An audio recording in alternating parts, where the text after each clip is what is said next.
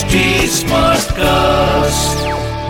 आप सुन रहे हैं HD Smartcast और ये है फीवर FM प्रोडक्शन। आप सुन रहे हैं छोटी सी कहानी पीयूष के साथ। हाय, मैं पीयूष और हमारी आज की छोटी सी कहानी है शेर। ये कहानी है दिल्ली के साउथ एक्स में रहने वाले वर्मा साहब और उनके 3 बेटों की, जहां मिस्टर वर्मा के दोनों बड़े बेटों की शादी हो चुकी थी। वहीं वो पिछले काफी समय से छोटे बेटे की शादी को लेकर परेशान थे।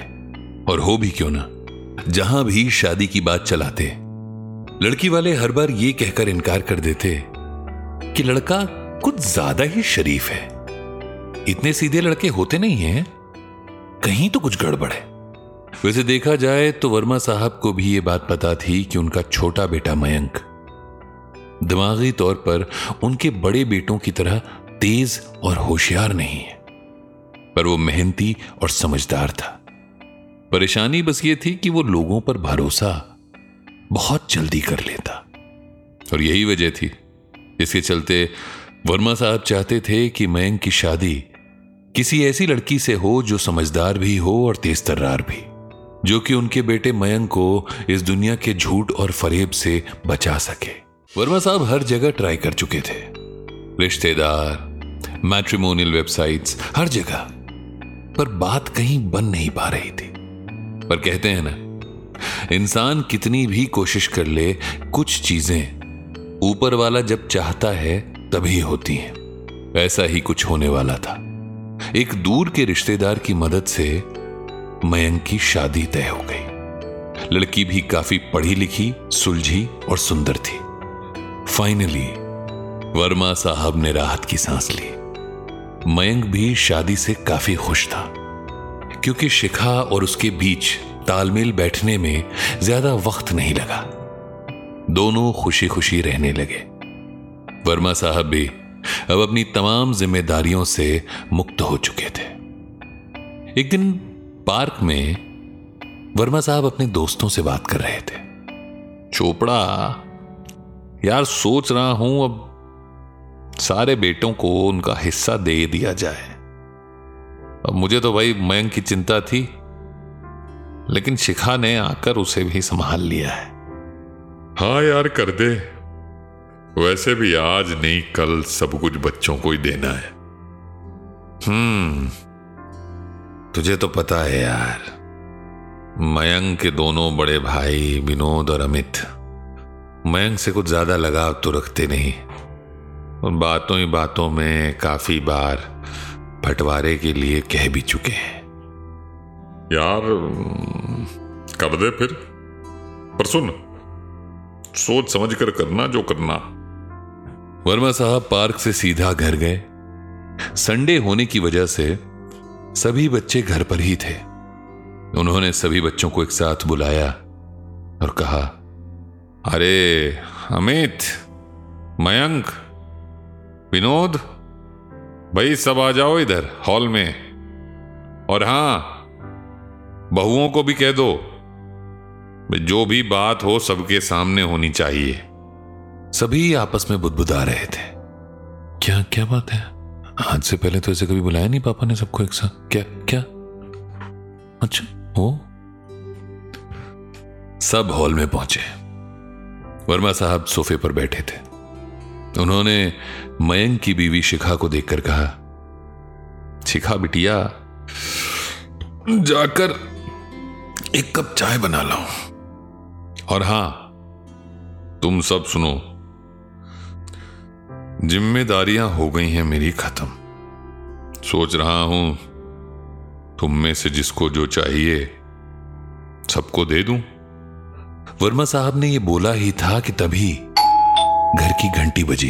वर्मा साहब बोले, अरे भाई कोई गेट खोल दो, एडवोकेट खन्ना साहब हैं, मैंने ही बुलाया है। खन्ना साहब अंदर आते हैं। वर्मा जी, जैसा आपने बोला था सब वैसे ही कर दिया है मैंने। अमित बेटा, तू सबसे बड़ा है, चल फिर सबको पढ़ के सुना दे। अमित ने पूरी विल ठीक तरीके से पढ़कर सभी को सुना दी। सब कुछ बराबर बटा था। अमित और विनोद खुश थे। पर तभी विनोद की बीवी बोल पड़ी, बाबूजी, जिसका जो मन करे वो कर सकता है ना अपने हिस्से के साथ। हाँ बहू, जिसे जो करना है वो करे। बंटवारे के कुछ ही दिनों बाद अमित और विनोद अपने हिस्से की प्रॉपर्टी बेचकर चले गए। किसी ने वर्मा साहब से कुछ नहीं पूछा, कुछ नहीं बताया। वहीं मयंक अपने पापा के पास ही रहा। पापा, भैया तो चले गए, आप तो नहीं जाओगे ना मुझे छोड़कर? ये सुनकर वर्मा साहब मयंक को गले लगाकर मन ही मन सोचने लगे, कहां जाऊं बेटा। दोनों बेटों ने ये तक नहीं पूछा कि पापा जा रहे हैं, आप चलोगे या नहीं। धीरे धीरे समय बीता। एक रोज पार्क से आते वक्त वर्मा साहब बेहोश होकर गिर गए। उनके दोस्त उन्हें अस्पताल ले जाते हैं। पता चलता है कि वर्मा साहब को दिल की बीमारी है। काफी खर्चा आने वाला था। खर्चे की बात सुन मयंक ने डॉक्टरों से कहा, डॉक्टर साहब, जितना भी खर्चा है ना, आप इलाज करो मेरे पापा का, मैं पैसों का इंतजाम कर दूंगा। वहीं वर्मा साहब के दोस्त चोपड़ा साहब भी खड़े थे। बेटा, इतने पैसे कहां से आएंगे? अंकल, घर भेज दूंगा, और कमी पड़ी तो मेरे भाई हैं, ये थोड़ी ना मना करेंगे। ये सुनकर अमित और विनोद की बीवियां उन्हें साइड में बुलाती हैं। सुनो, तुम इमोशनल होकर ना मयंक की तरह अपना सब मत लुटवा देना, ठीक है? बड़े और मझले बेटे ने अपनी बीवियों की हां में हां मिला दी। मयंक को उसके दोनों बड़े भाइयों अमित और विनोद ने बुलाया। अमित ने मयंक से कहा, देख यार, तुझे पापा के लिए अपना सारा शेयर बेचना है, बेच दे, कोई प्रॉब्लम नहीं है, पर हमसे उम्मीद मत कर, ठीक है? हमारी फैमिली है, बच्चे हैं, जिम्मेदारी है। यह सुनकर मयंक को बात समझ नहीं आई। जिम्मेदारी भैया? आप समझे नहीं भैया, पापा की तबीयत खराब है, ये भी तो जिम्मेदारी है ना। सब उन्होंने तो दिया है हमें, क्या उनके दिए हुए शेयर को हम उन पर ही नहीं लगा सकते? इस पर विनोद ने जवाब दिया, देख, तुझे लगाना है तू लगा दे अपना शेयर, कोई मना नहीं कर रहा तुझे। किसी ने कुछ कहा नहीं ना? पर हमसे उम्मीद मत रख। वैसे भी और कितना टाइम है उनके पास? 2-2.5 साल बस। आज नहीं कल उन्हें जाना ही है। मयंक जोर से चिल्ला पड़ा, भैया! पर फिर छोटे भाई होने के नाते नजरें झुकाकर वहां से चला गया। ये सब चोपड़ा साहब और उनके दोस्त देख रहे थे। मयंक ने अपनी भाभियों की तरफ देखा। उनके चेहरों पर कोई भाव नहीं था। अपने अपने पतियों के साथ उस साइड में जाकर खड़ी हो गई। मयंक, जिसके लिए अपने पापा सबसे ज्यादा कीमती थे, उसने अपनी बीवी शिखा से पूछा, तुम भी बता दो, मैं घर बेच सकता हूं या नहीं? शिखा की आंखों में आंसू थे। उसने हां में गर्दन हिला दी।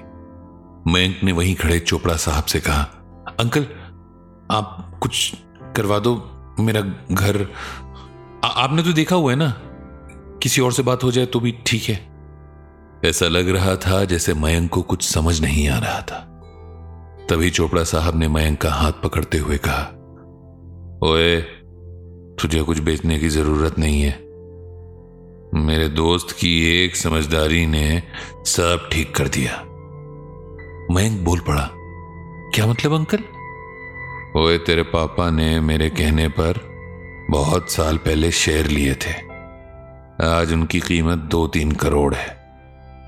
उसने तुम सबको शेयर तो दे दिया अपनी जायदाद से, बस अपने शेयर्स रख लिए, अपने और उस बेटे के लिए जो मेरे दोस्त को बंटवारे के बाद अपनी जिंदगी और घर में शेयर दे। आप सुन रहे हैं HD स्मार्ट कास्ट और ये था fever FM production. HD smart cast.